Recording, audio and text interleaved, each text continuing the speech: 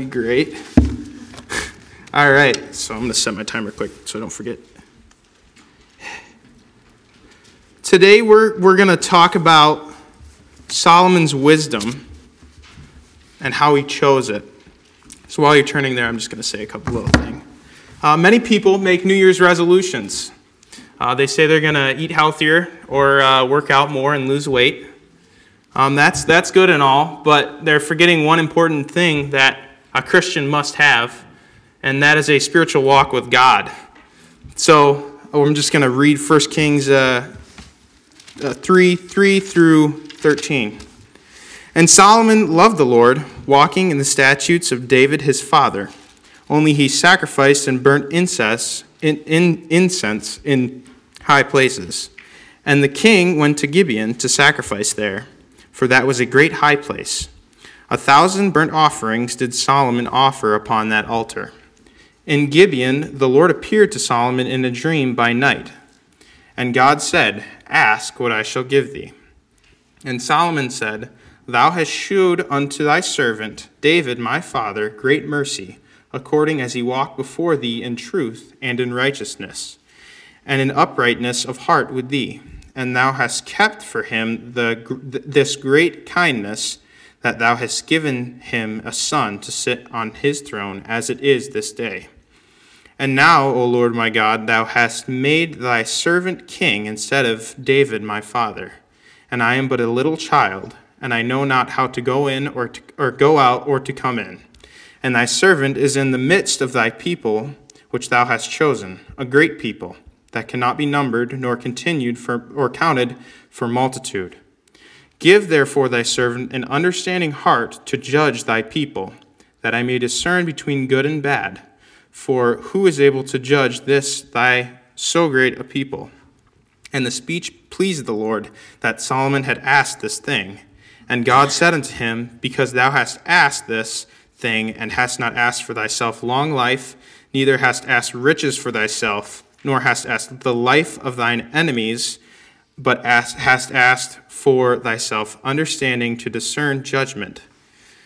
Behold, I have done according to thy words. Lo, I have given thee a wise and understanding heart, so that there is none like thee before thee, neither after thee shall any arise like unto thee. And I have also given thee that which thou hast not asked, both riches and honor, so that there shall not be any among the kings like unto thee all thy days." Let's pray. Dear Lord, I just thank you that I have the opportunity to preach and that you just have given me a message. I pray that it would be a blessing and an encouragement to some people to make the right decision. I just pray that you'd give them the hearts to hear what I'm saying and me the words to say. And in your name, amen. Solomon's wisdom was something that was recorded throughout the Bible as being one of the greatest wise men ever. So he made many difficult decisions that were high pressure, and God helped him throughout his lifetime to make those decisions and to make the right choice. But he wasn't born that way. He was given this opportunity in Gibeon to ask for anything that he wanted, and he chose wisdom, right? But we're going to look before that and see how he was wise before he was wise. So Solomon's was wise before he was wise because, let's back up. Before God appeared, Solomon was the son of the great king of Israel, King David. Solomon was the sole heir to the throne, and after King David died, Solomon took the throne. As Solomon knew, he had very large shoes to fill, being that David was a man after God's own heart. That being said, he chose to follow his father's footsteps and to love the Lord. Those are two wise things, and that's the first two that I'm going to mention. He was also searching for God in Gibeon. He made 1,000 burnt offerings, which is a lot. That's a ton of offerings. Honestly, it probably took a lot of time and a lot of preparation, and he honestly tried to pursue God in that place, and honestly always looking for God and is a wise decision. After God had appeared. While in Gibeon, Solomon had God appear to him in a dream, and he asked him if anything. He told him to ask anything of him. Let's read verse 5 and 9. All right. In Gibeon, the Lord appeared to Solomon in a dream by night, and God said, "Ask what I shall give thee." And Solomon said, "Thou hast showed unto thy servant David my father great mercy, according as he walked before thee in truth and righteousness and in uprightness of heart with thee. And thou hast kept for him this great kindness, that thou hast given him a son to sit on his throne as it is this day. And now, O Lord my God, thou hast made thy servant king instead of David my father. And I am but a little child, and I know not how to go in or to come out.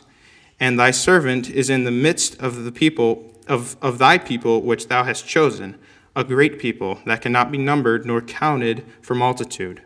Give therefore thy servant an understanding heart to judge thy people, that I may discern between good and bad, for who is able to judge this thy so great a people?" Solomon was wise enough to ask for an understanding heart. So he asked before he was wise to be even more, and I get to have an understanding heart and to become even more, let's say, wise, right? So he chose wisdom over his own personal gain. He chose wisdom over his physical aspects like riches. And God saw that in verse 10, and it said that it pleased him.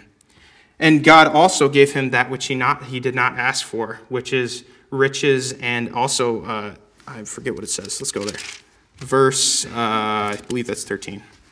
And I have also given thee that which thou hast not asked, both riches and honor, so that there shall not be any among the kings like unto thee all thy days. Wisdom is a choice. Before God had appeared to him in his dream, he was actively being wise. He was choosing to obey his parents by loving the Lord and following in his father's footsteps. He wasn't born the wisest man in the world. He made a choice when he was a young man to do so. How do we choose wisdom? We choose wisdom by fearing the Lord. The fear of the Lord is the beginning of wisdom. When we choose to fear him, we will get wisdom, and God can mold us and shape us. Why is wisdom so important? Let's go to Proverbs 16:16. Proverbs 16:16.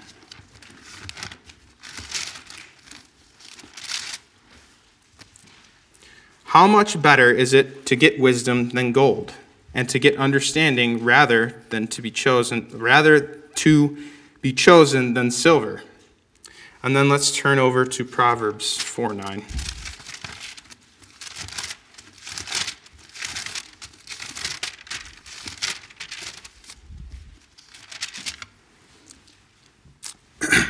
Proverbs 4:7, Wisdom is the principal thing.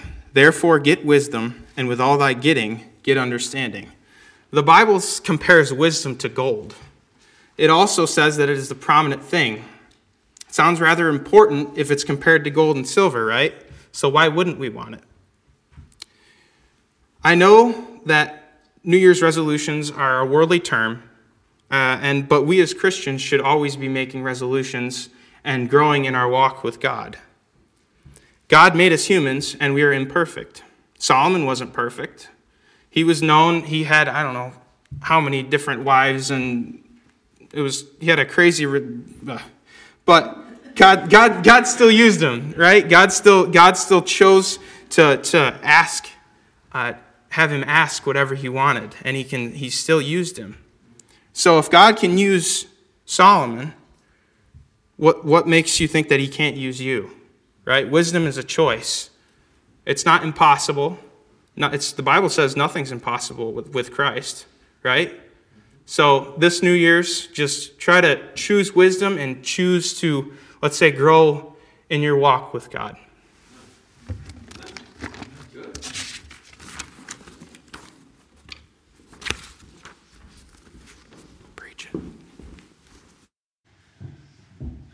Turning the Bibles to Matthew chapter 13.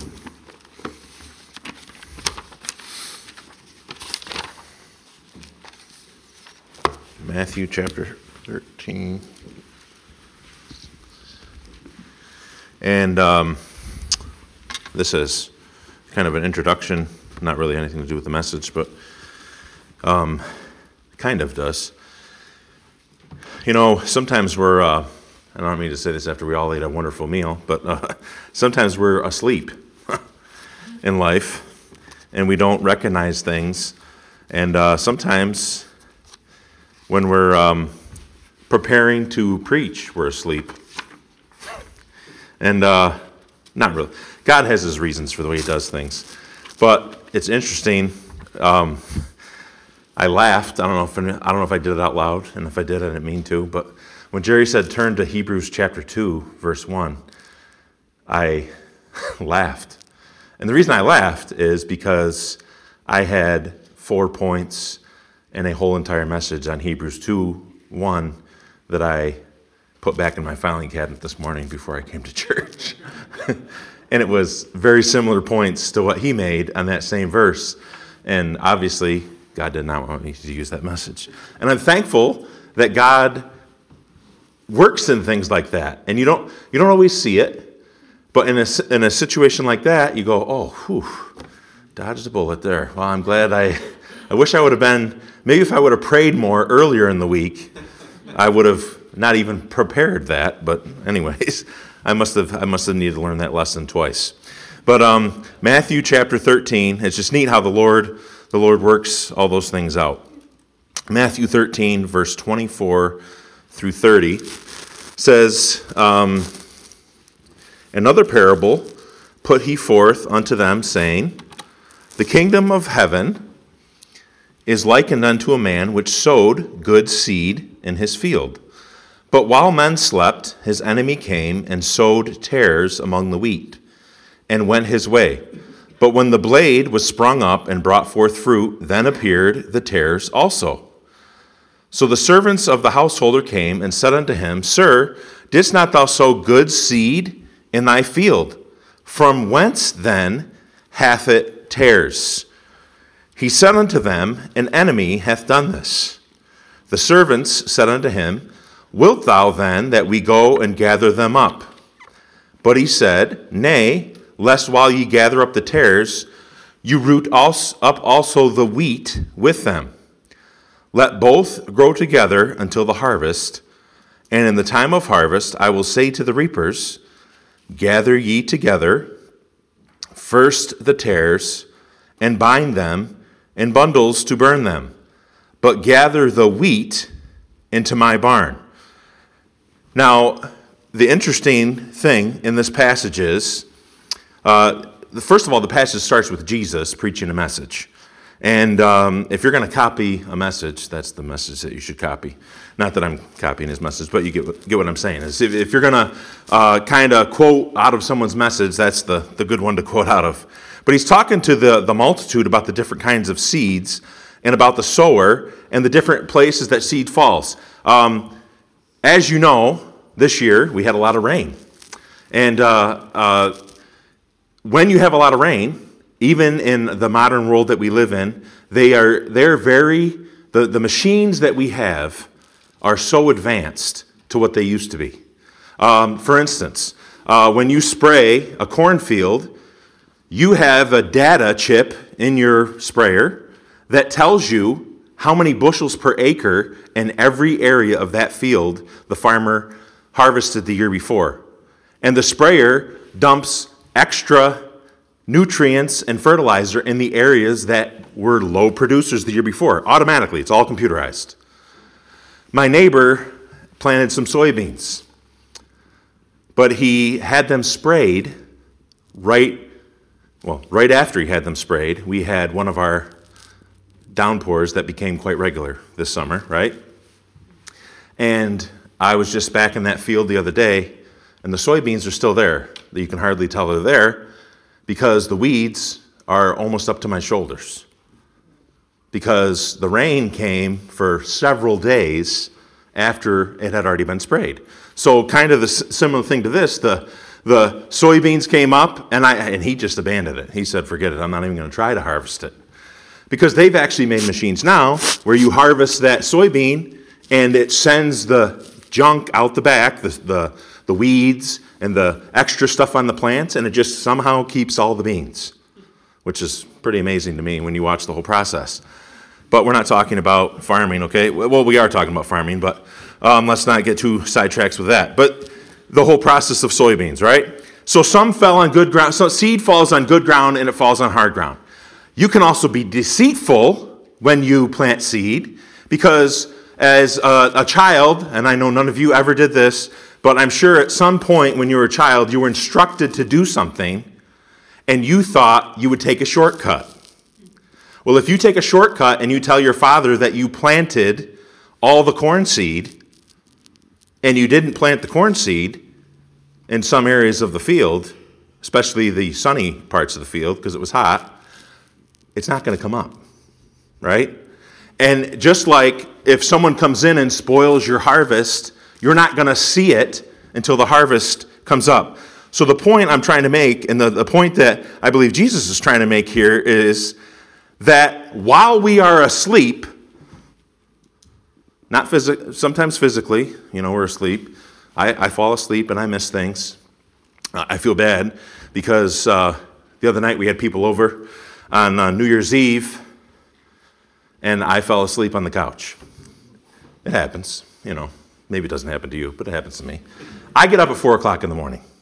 So I don't try to be rude. I try to stay awake. It's not that it's boring company, but it gets to be 11 o'clock at night.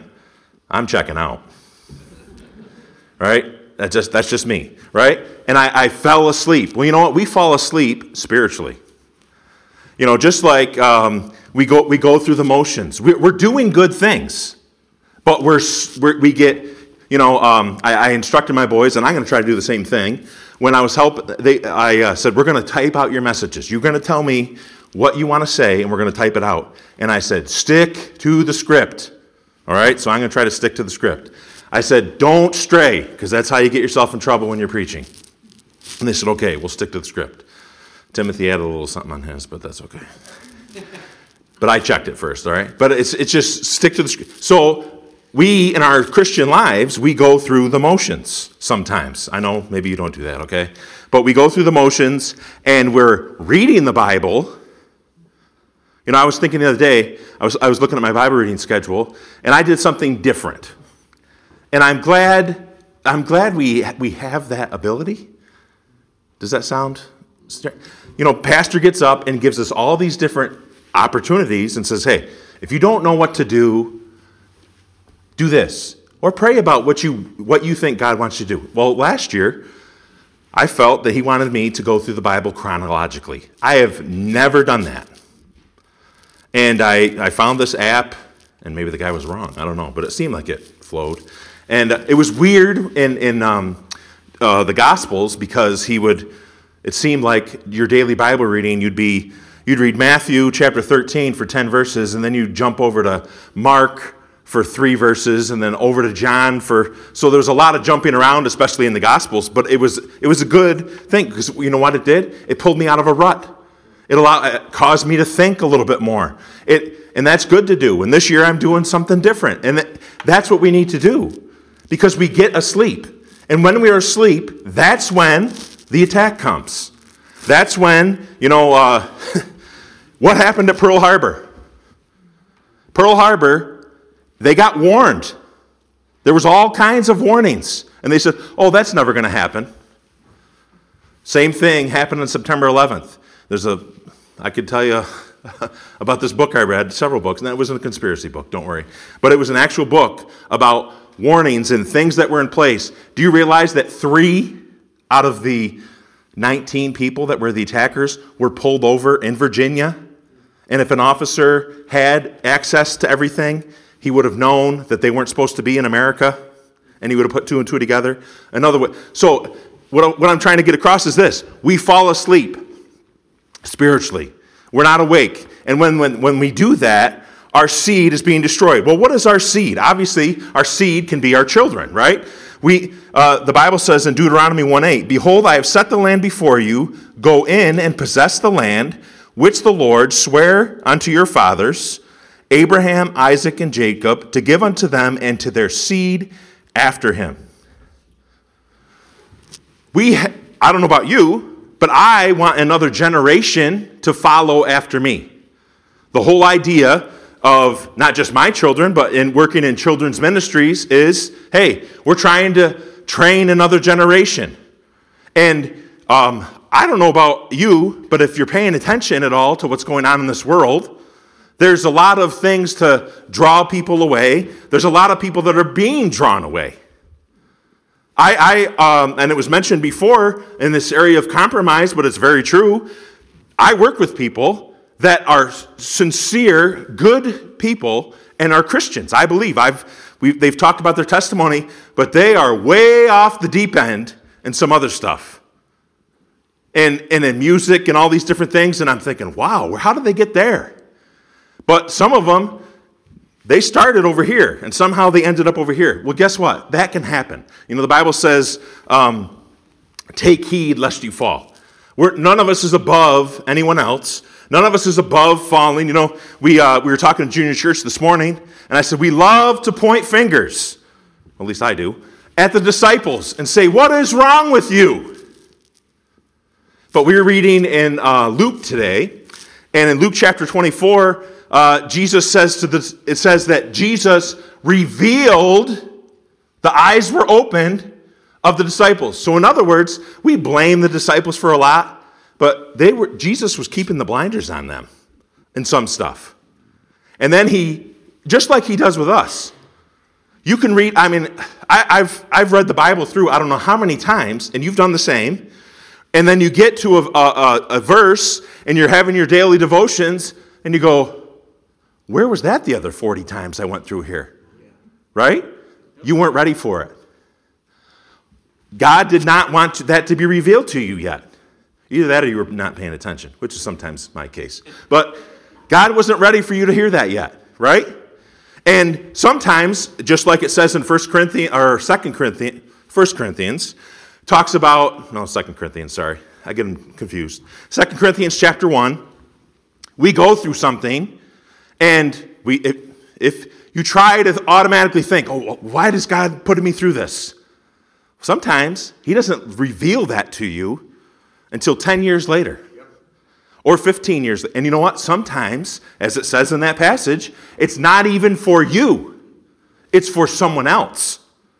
But you have to, you know what? That requires work. And we don't like to always work at things. We like easy things. So our seed is being destroyed. How is our seed being destroyed? First of all, it's being destroyed by lack of knowledge. It says in Hosea 4:6, and I'm just going to read these fast. If you can't turn there, I want to be quick. I don't want to use up too much time. My people are destroyed for lack of knowledge, because thou hast rejected knowledge, I will also reject thee. That thou shalt be no priest to me, seeing thou hast forgotten the law of thy God, I also will forget thy children. They were destroyed for the lack of knowledge. You know what? We live, the Bible says, knowledge puffeth up, right? There's nothing wrong with study. The Bible does tell us to study. But think about how much knowledge is in our world. My kids, I think I've said this before, but my kids get frustrated with me, especially one child, when they say, Daddy, what does that mean? And I say, there's a dictionary on the bookshelf downstairs. And they go, but you have a smartphone. And I go, look it up, just like I had to look it up. Go downstairs, get the dictionary, and look it up. Now, I look it up on my phone, but for me, right? But I used to look it up in the dictionary, right? So, but and the Bible talks about different dispensations in knowledge, right? But it's not, you need to know things. Don't say, and I've heard people say this, well, I'm just going to be a big dummy for the Lord. No, you need to know things. The Bible says you need to be able to express to other people the reason of the hope that is within you, and I'm kind of loosely quoting that, sorry. But lack of knowledge, lack of training. The Bible, we're going right to the next point. 2 Timothy 2:15 says, study to show thyself approved unto God, a workman that needeth not to be ashamed, rightly dividing the word of truth. Study to show thyself approved unto God.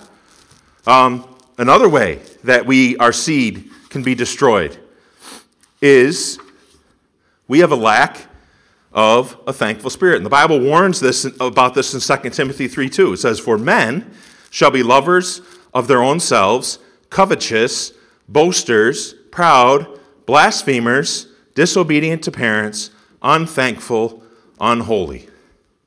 You know what? We should not be part of that group. And we all know that, but we can very quickly get into or maybe you can't. Like, I don't want to put words in your mouth, right? So I'll tell this tale on myself, because that's the best tale to tell, right? So, as any of you know that have been to a Chick-fil-A, they're known for their fast service. Sorry, Chick-fil-A, I'm not bashing you, okay? You can't watch it anyways because you're not at work today, right? It's Sunday. But we went to one the other night, and they were a little slow. There was a lot of people there. Well, there was a man in the car next to us.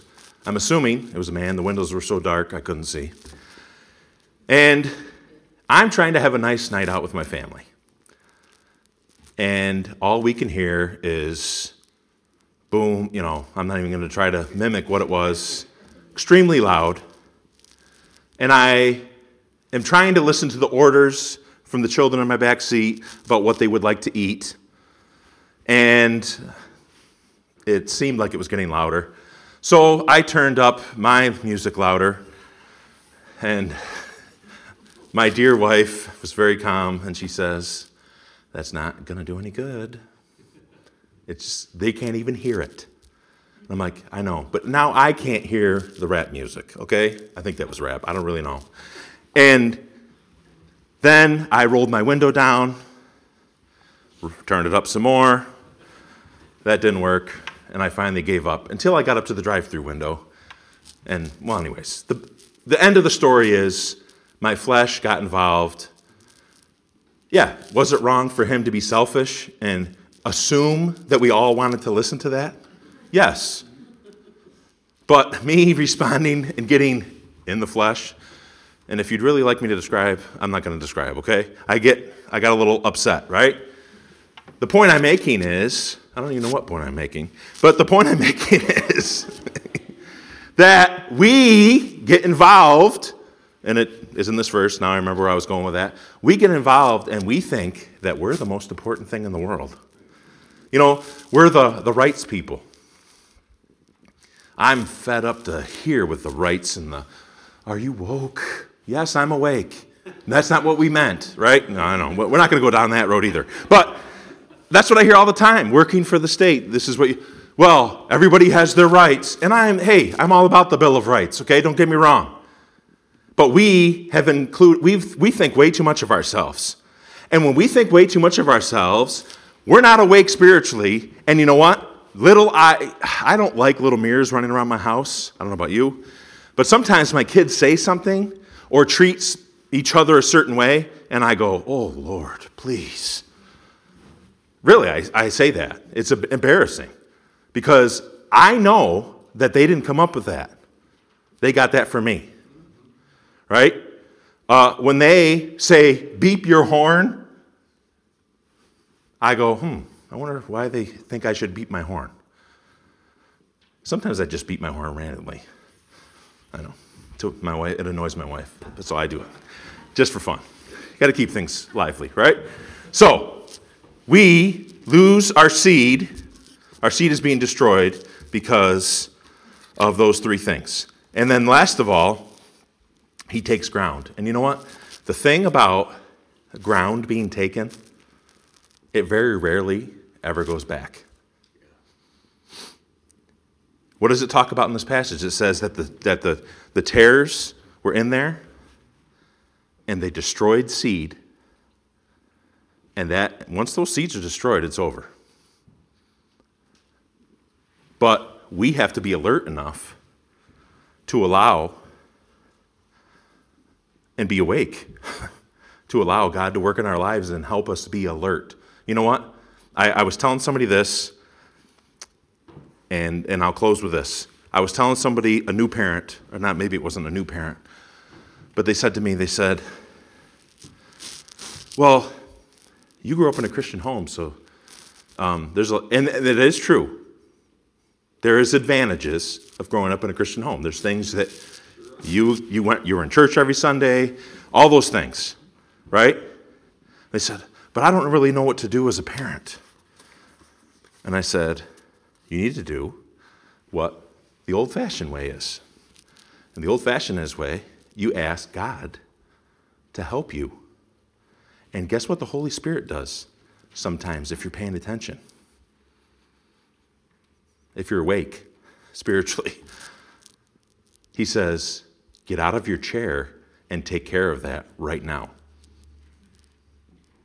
Now, I'm not saying like a booming voice. You know what I mean. When you're prompted by the Holy Spirit, you know exactly what I mean. And he'll say to you, doesn't the Bible say? And you go, I better take care of that. That's the Holy Spirit. Guess what? He does that. Now, I would love to lie and tell you that I do that. I obey that voice 100% of the time, but that would be a lie. In our country, and I don't have to tell you anything that you don't already know, in our country, we are in big trouble. I don't know if you realize, if you took a poll, that we're not really, well, we never have been, and if you are popular, you better check to see what kind of things you're doing.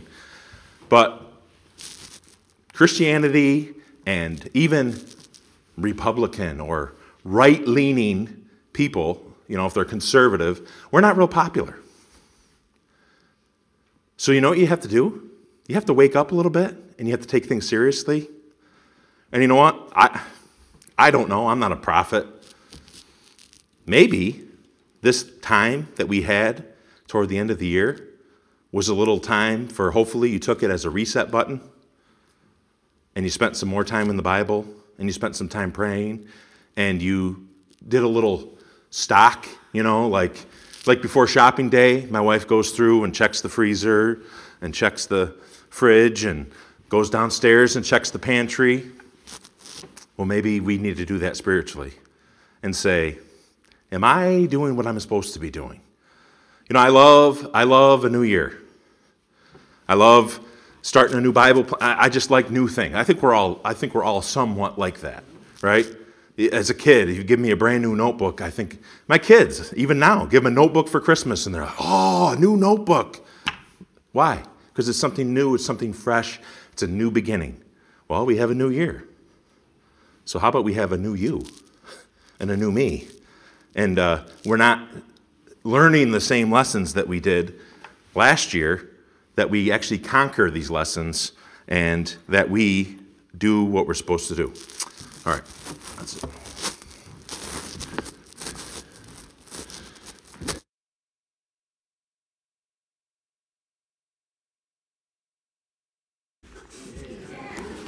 The Bible says we count them happy that endure. It says that in James.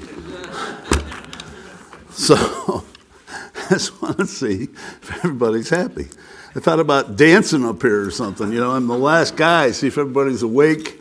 But I'd probably rip a ligament or something, and then you'd have to call 911 and cart me off. Oh, well. You know what, though? Hey, it's a new year. Did you realize the Lord could come back this year? He really could. And one of these days, he's going to do it. He really is. I've been hearing about the rapture since I was a little kid. I know when I was small, we used to have a, and this is not the message at all, but we used to have a little thing where we put our milk cans. It's a long time ago, when it was about 6 feet off the ground. When I first heard about the rapture, I would jump off of it thinking that the Lord would come back before I hit the ground. I don't recommend that. I mean, we could all go on top of the building and do some crazy Jim Jones stuff.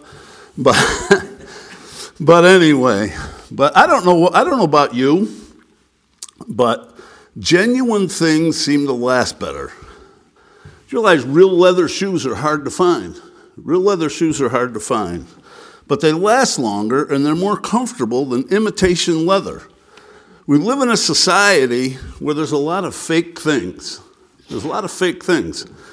Fake designer handbags and wallets bring in $700 million a year. watches, fake jewelry, fake diamonds. I hope nobody in here got your wife a fake diamond. But at least if you do, tell her, okay? Don't let her find out 20 years later. Fake diamonds brings in $502 million. Electronics, wearing apparel, personal care items like shampoo, footwear, computers. And it's no surprise that China produces 80% of the world's counterfeit products. Now, that's a big surprise, isn't it? And you know what? There's a lot of things that aren't on the inside what they look like on the outside. If you go up Route 5 toward Camillus, and you look up on the hill right before you get on 690, there's a whole bunch of big houses that are probably worth $400,000 to $500,000 apiece. Well, I've talked to a builder whose wife was a real estate agent, and he said that most of those houses at one time were full of lawn chairs because the people spent so much money on their house they couldn't afford to put furniture in there. So they had lawn chairs in there, and when they had company, they would rent furniture. So they were a fake. They were a fake. You know, what was in on the inside didn't match what was on the outside. And you know, as Christians, we need to be real. And the title of this message is Be Real, Man. But I'm not that cool to say that. Be real. God wants us to be real. To be real. And most of my messages I get when I'm having my devotions.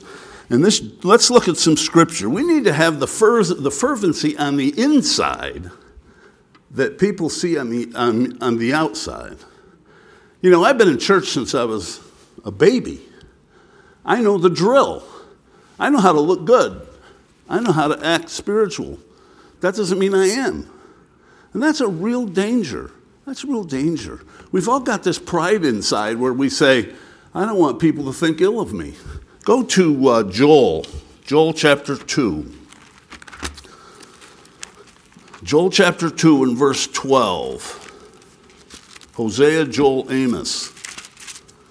Joel chapter 2 and verse 12. He's talking to the nation of Israel, but he says, Therefore also now saith the Lord, Turn ye even unto me with all your heart, and with fasting, and with weeping, and with mourning, and rend your heart, and not your garments.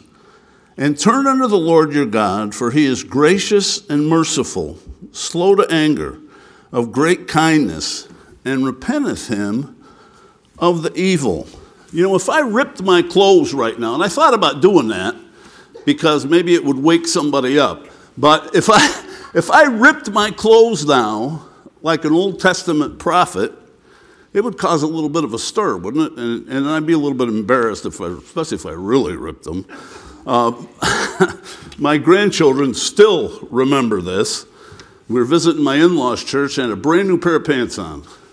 And I went in and sat down, and they went, rip. You still remember it, don't you, Lydia? And they still think it was great, you know. And I'm there like, gee, Tennessee, what do we do now? But if I rip my clothes right now, like an Old Testament prophet, it causes a stir. But God's saying he's interested on what's going on in here. In here. We all can look good, can't we? But God wants to know what's going on in here. What am I really like on the inside? And you know, only you and God know that. But what am I really like? Rip your heart and not your garments. Not your garments. Ripping your garments was an outside show, and God was saying, and there's lots of times in the Old Testament or in the Bible, even the Pharisees would rent their clothes and make it look like they were repenting when they weren't repenting at all. And we can make it look like we're close to God, but we're not close to God at all. And 1 Samuel 16:7 says, The Lord seeth not as man seeth, for man looketh on the outward appearance, but the Lord looketh on the heart. God sees my pride. God sees my hypocrisy. God sees my hypocrisy. He wants me to have a heart after him.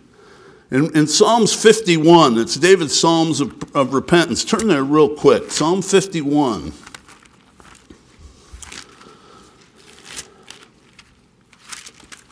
Psalm 51, the Bible says,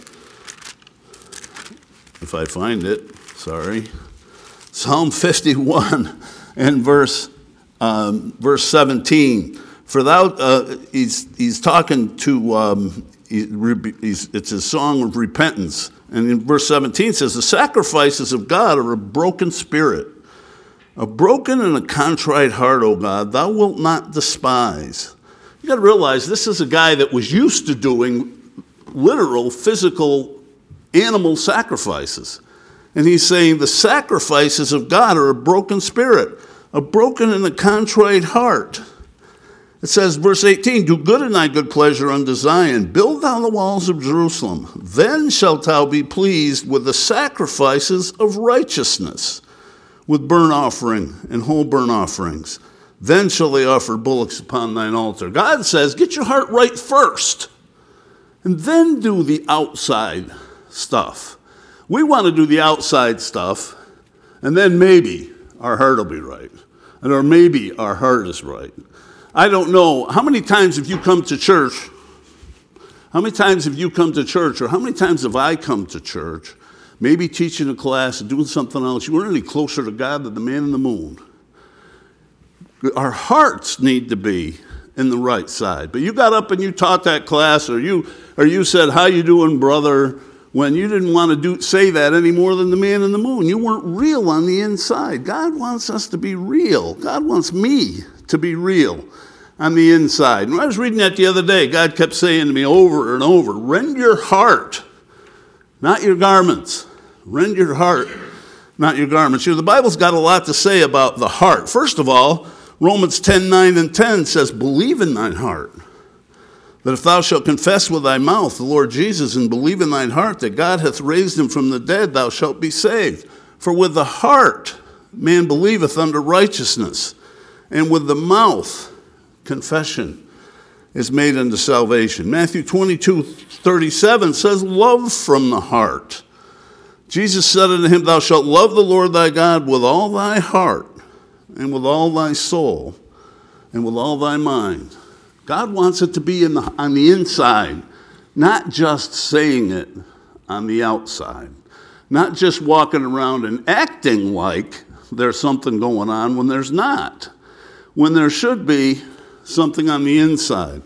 Colossians 3:16 says, sing from the heart. Let the word of God dwell in you richly in all wisdom, teaching and admonishing one another with psalms and hymns and spiritual songs, singing with grace in your hearts to the Lord. Sing from the heart. Sing from the heart. I don't know what it is about this afternoon. I just loved singing. And you know what? I'm sorry. If you can't carry a tune, you can still sing. Boy, there ought to be stuff that makes you sing. I can remember times at work, I'd be there early in the morning, and I just want to sing. I'd look up at the stars, and I'd go, I just want to sing. Because God's been good. God is sing in your heart. In your heart. And I'm sure you've been like I've been. You come in and you pick up a hymn book, and everybody's singing, and you don't want to sing any more than the man in the moon. And your heart isn't in it any more than the man in the moon, if the man in the moon could even sing. But your heart isn't in it. Boy, we need to be careful of that. The older I get, the more I realize how wicked I am. And it's disturbing, but it's true. The older I get, the more I realize, you know what? You're not worth much. Ephesians 6:6 talks about obeying from the heart. Not with eye service as men pleasers, but let me just say that again. Not with eye service as men pleasers, but as the servants of Christ, doing the will of God from the heart. How many times do we do things as a men pleaser instead of doing the will of God from the heart? Having it come out of the heart. The Bible says out of the heart are the issues of life. Doing it from the heart. And then in Corinthians, it talks about giving from the heart. Every man as he purposeth, I say that 10 times fast. Every man as he purposeth in his heart. So let him give, not grudgingly or of necessity, for God loveth a cheerful giver. We should give from the heart. It's amazing when we take up the offering sometimes. I try to be like, the Bible says don't let somebody see it, so I try not to look at people. But some people look like you're pulling a tooth. Come on. And we have a giving church. I'll be honest with you. I sit up, we have choir. I sit up in the choir and I see how many people are here. Then we count the offering. And I say, where's this money coming from? These people don't make a ton of money. I know them. They're not rich. Where's it come from? But we could still be stingy. You know that? Give from the heart. When pastor says, we've got a special speaker, let's pray about what we should give him tonight. Do you do that? Do you do that? Do you give from the heart? I can remember when we didn't have a pot to pee in. Sorry, I probably shouldn't have said that. But I can remember when we didn't have a lot of money. We used to, every time when that's more politically correct. But anyway, Dan was talking about woke earlier. I don't even know what that means. But anyway, I can remember years ago, every time we had a special speaker, I thought it was my job to put money in for him. I did. I just thought, well, that's what you're supposed to do. The special speaker's here, we're supposed to put money in for him. Think about that. I know there's some people, everybody's different. And you know what? I know what people give, but you know what? I ignore what people give. I put it out of my mind. I really do. I really do. And just try to be brain dead. And that's not too hard either. But give from the heart. Give from the heart. And, part of this has been mentioned before, but you know what? There's a lot of things we should do from the heart. In conclusion here, there's so many things we should do from the heart. And one of them is a real love for the Bible. Real love for the Bible. Job 23:12, he says, your word is more important than my necessary food. Than my necessary food. I can remember the day when I would not eat until I read my Bible. You notice I said, I can remember the day. It should be more important than what we eat. This Bible's our life. This Bible's our life. Jesus said to the devil, he said, man shall not live by bread alone, but by every word that proceedeth out of the mouth of God. Out of the mouth of God. So the important thing is reading the Bible. It's more important than Fox News. It's more important than what's on your phone. It's more important than the sports scores from yesterday. It's the Bible. It's the Bible. And the more we don't read it and make it important, the more it shows in our life. The more it shows in our life. The more it shows in my life. When I don't make it important. You know what else is good? Get a notebook and write. Some days I write pages of stuff that God spoke to me about. It's important to write your thoughts down, to try to write legibly. Okay, so you can go back and look at it later. And actually, if you look at my notebook, I write better there than I do anywhere. I really do. I'm careful because I'm thinking and I'm printing and those kind of things. But everything else I write is illegible.